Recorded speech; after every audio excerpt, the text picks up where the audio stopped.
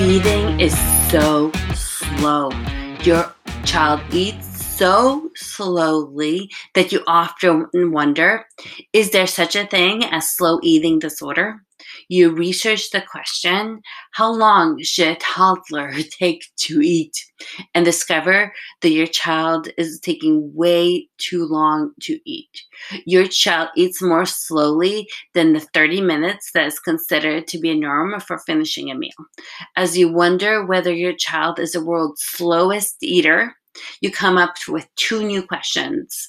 The first question is, how do I get my child to eat more quickly? The second question is, how do I get my child into the Guinness World Records for the slowest eater? I want to explore this topic more. What does it mean when your child eats so slowly that it's like watching paint dry or grass grow? How do we define slow eating, and what does slow eating mean about the child and their future? Hi, I'm Dr. Evka. I'm a physician and mom to a young child who fed reluctantly.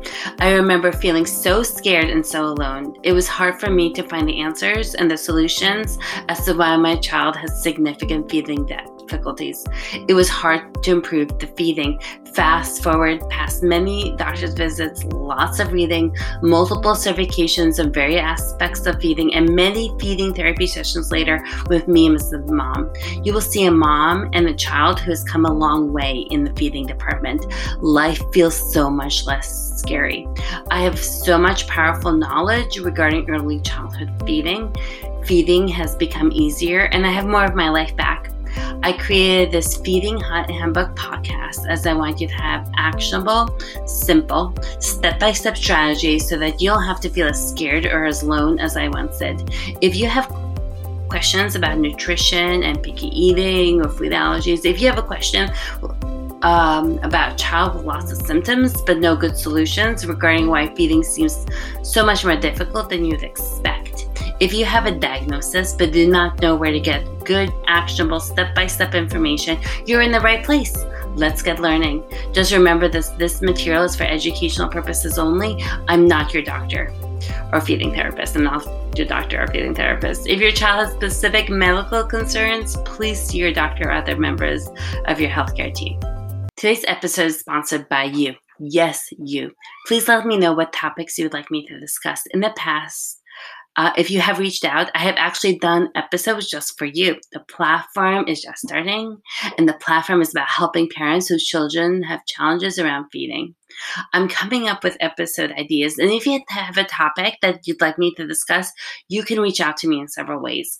First, you can leave a message on my Instagram page under Dr. Evka or Feeding Handbook. Second, you can scroll to the bottom of the drevka.com website.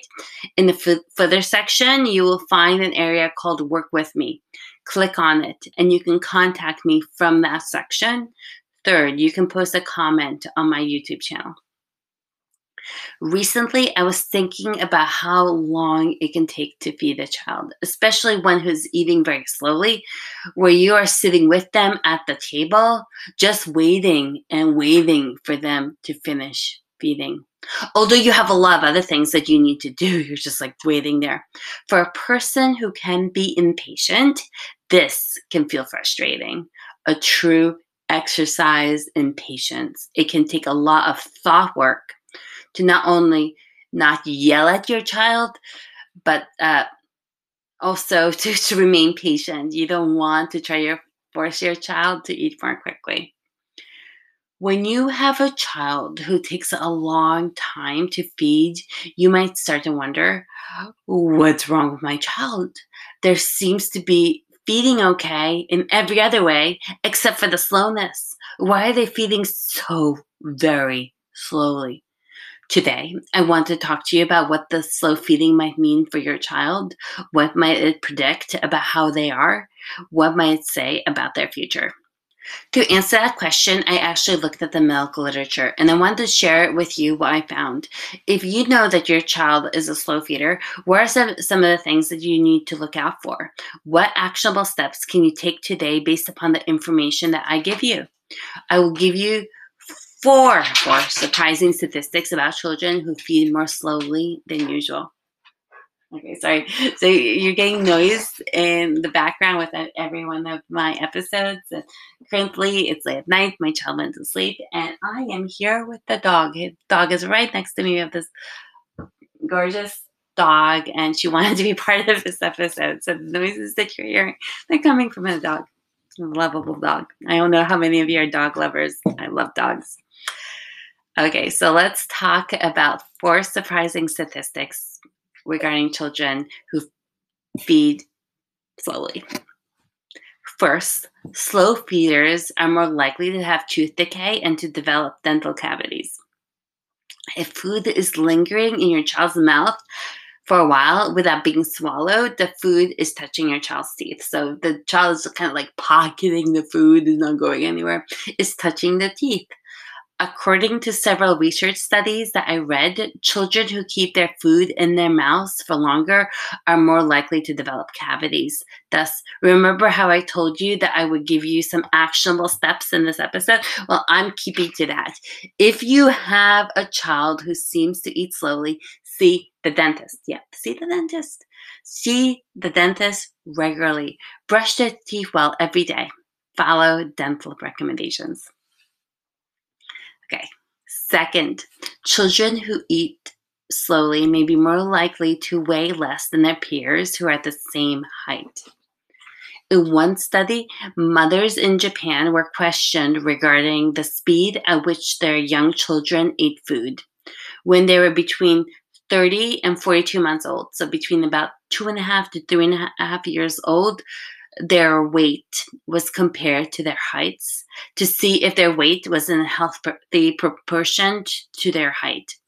Children who ate more slowly were more likely to have a lower weight for their height. They were more likely to have that lower weight. Thus, this may be a good thing or maybe a bad thing, depending upon how you look at it. As children get older, they're more likely to become overweight and eventually fall into the category of obesity. We have an epidemic of obesity here in this country. Probably not so much in other parts of the world, but in this country, we have an epidemic of obesity. At the same time, if a child already has a lower weight and the doctors are worried that the weight is starting to get low compared to the height, then with the slow eating making a difference in what happens with the weight over time. On a visceral level, I get this. When I was trying to lose weight, I noticed that if I ate more slowly, I felt more full on less food. My calorie consumption actually went down for a meal if I spent a lot more time savoring the food, taking those slower bites, keeping the food in my mouth for a while before I swallowed it. So when I was being that slow eater, I actually ate less food. And this made sense from a research standpoint. A few years ago, in a research study, adults were asked to eat a 600-calorie meal, and then those adults were separated into 2 groups. One group was asked to eat the meal within about 6 minutes, and the other group, the slow eating group, were asked to eat the meal in about 24 minutes. 2 hours after they finished the meal, the slow eating group found the meal to actually have been less enjoyable. They were less interested in the food. The adults who ate more slowly reported feeling more full. At that 2-hour mark after finishing the meal, both groups were then asked to eat a snack. The group that ate their meals more slowly ate about 25% less of their snacks. It seems that if you eat more slowly, you are more likely to not be obese, or you're more likely to lose some weight. But are you also more likely to be underweight if you eat really slowly? That's a good question to which I do not have a definite answer, and I look forward to more research in the topic. Yet, if you're the parent who thinks, my child takes forever and a day to feed and hardly touches the food on their plate, you may be onto something. If your child is taking one bite every few minutes, They may be getting full pretty quickly. Thus, at the length of that prolonged meal, you may be left with a plate that looks half finished, and you wonder about what the child ate enough. My actionable step for the second part would be for you to try that one day. Um, Day one, eat your meals as slowly as your child would. Take those slow bites and just sit at the table with them. And day two, just eat it the way you normally would and see the difference. How's your level of satiety? Are you feeling more hungry or less hungry? Depending upon how you eat the meal, you could partly replicate the same experience. Third, when we come to slow eating, there is a correlation between slow eating and aspects of a child temperament. So remember, the temperament is that aspect of a child's personality that's kind of genetic. They're kind of born with it. So what does slow eating potentially say about child's temperament? In one study, mothers rated the personality types of their children between the ages of 7 and 12 years. Children who were described as being anxious, tense, and withdrawn were more likely to be slow eaters. Children whose emotions frequently change, whose emotions had these highs and lows, and when these emotions changed on a dime, those children were found to also be more likely to be slow eaters. Many children who eat slowly are found to be high on this personality trait, this temperament trait of neuroticism. And children with this trait are also most likely to enjoy sweet and savory foods. So this begs the question, if your child is a slow eater and you have more than one child, do you also notice that that slow eater is the anxious and withdrawn child in the family? Are they the ones that seem to enjoy sweet foods like chocolate, ice cream, fruits, cakes, and cookies? Are they the ones who love savory foods like veggie chips, nuts, hummus, popcorn, and potato chips? Feel free to comment on my YouTube channel for this episode. Would love to hear from you. So tell me about your child, and if they are a slower feeder, do they fall into these categories? You also want to think about it because, as I'll refer to in future episodes, if your child is more prone to anxiety, there are certain things that you can do now as a parent to help them with that.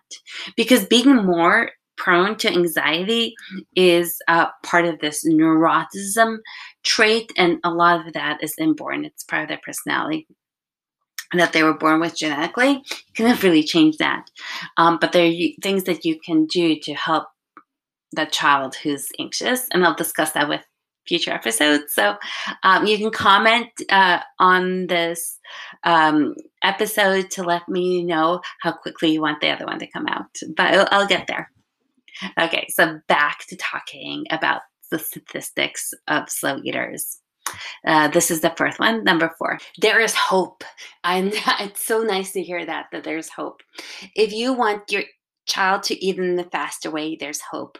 I've read a research study that measured how slowly a child ate at the age of 4 and then compared them to how they ate at the age of 10. So they compared the same children and their speed of eating at the age of 4 when they were preschoolers, and again when they were middle school aged. The children who as preschoolers ate slowly, like they ate more slowly compared to their peers, also tended to eat more slowly compared to their peers at the age of 10. So they were still like the slower ones in the group. That hadn't changed. However, as children get older, they speed up their feeding. So those children who spent like an hour finishing their meal when they were 4 years old didn't have to spend that hour when they were 10 years old. They were spending a lot less time. In other words, if you have a child that right now takes a long time to feed, the amount of time that it's going to take you to feed them most likely is going to speed up. Just because of time. Great. Many slow feeders will gain feeding speed as they grow up. Good, over time. But this can take months or years. It's good news. Yet, what do you do in the interim while you wait for your child's feeding to speed up months or years down the road? What happens if you send your child to daycare or to preschool and the school has only a 30-minute lunch break or a 20-minute snack time? The teachers tell you that your child spent too much time talking during mealtime or staring into space. So they're like the chatterboxes at the lunch table or the quiet observing kids at the lunch table, but they're not really eating. They hardly ever finish much of their meal.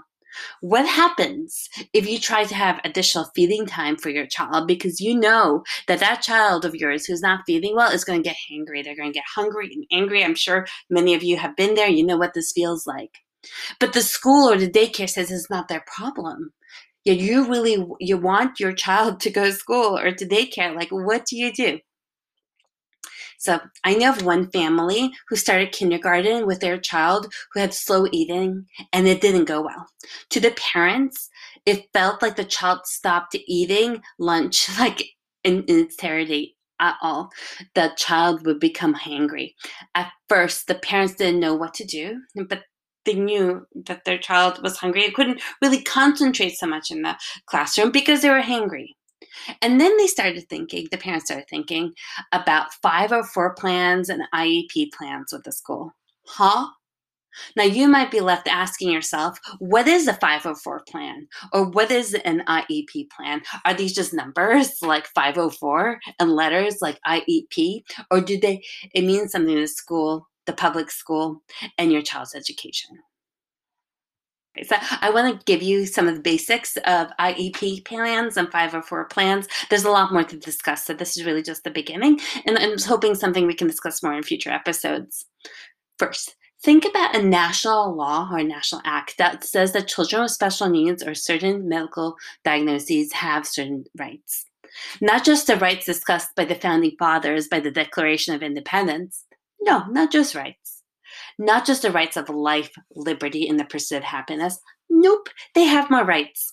If your child has a disability that could adversely affect their educational performance, then your child has a right to the free, appropriate public education, a special needs evaluation, and an education in the least restrictive environment possible. You child will likely get an evaluation by the school team. Based off that evaluation, the school might determine that your child is eligible for classroom accommodations and even some services like occupational therapy, physical therapy, and speech therapy, depending upon how it would help with the feeding. However, many children who feed slowly might not qualify. Many school systems might understand, like on a personal level, that your child may get hungry, angry, or hangry if they do not eat enough food, or they may have more difficulty concentrating. But they might not say that being hangry or being a little bit more on edge because of that feeling of hunger has anything to do with school performance. They might say, oh, it doesn't really have to do with school performance. They might not give you an IEP or an individual education plan for your child. Then what? All hope is not gone. What happens if your child does not qualify for an individual educational plan or an IEP plan? The new kindergartner who did not eat during school was not out of luck. Her parents were resourceful and they thought of 504 plans. They looked into these 504 plans. A child with a disability should have access to accommodations that improve academic functioning. In order to qualify for a 504 plan, a student must have a medical diagnosis that restricts one or more of life activities, like paying attention in class or being able to participate in class. The 504 plan covers students who don't meet the special education criteria, but who still need accommodations. The little girl starting kindergarten needed accommodations so that she would have opportunities or more time to eat her lunch or to eat her snack. The family asked that the child be able to finish her food in the classroom during a class, and the school gave her this accommodation under a 504 plan. Thus, while everyone was listening to the teacher, the child got more time to eat. while other children in the class I might not be eating, she was still eating.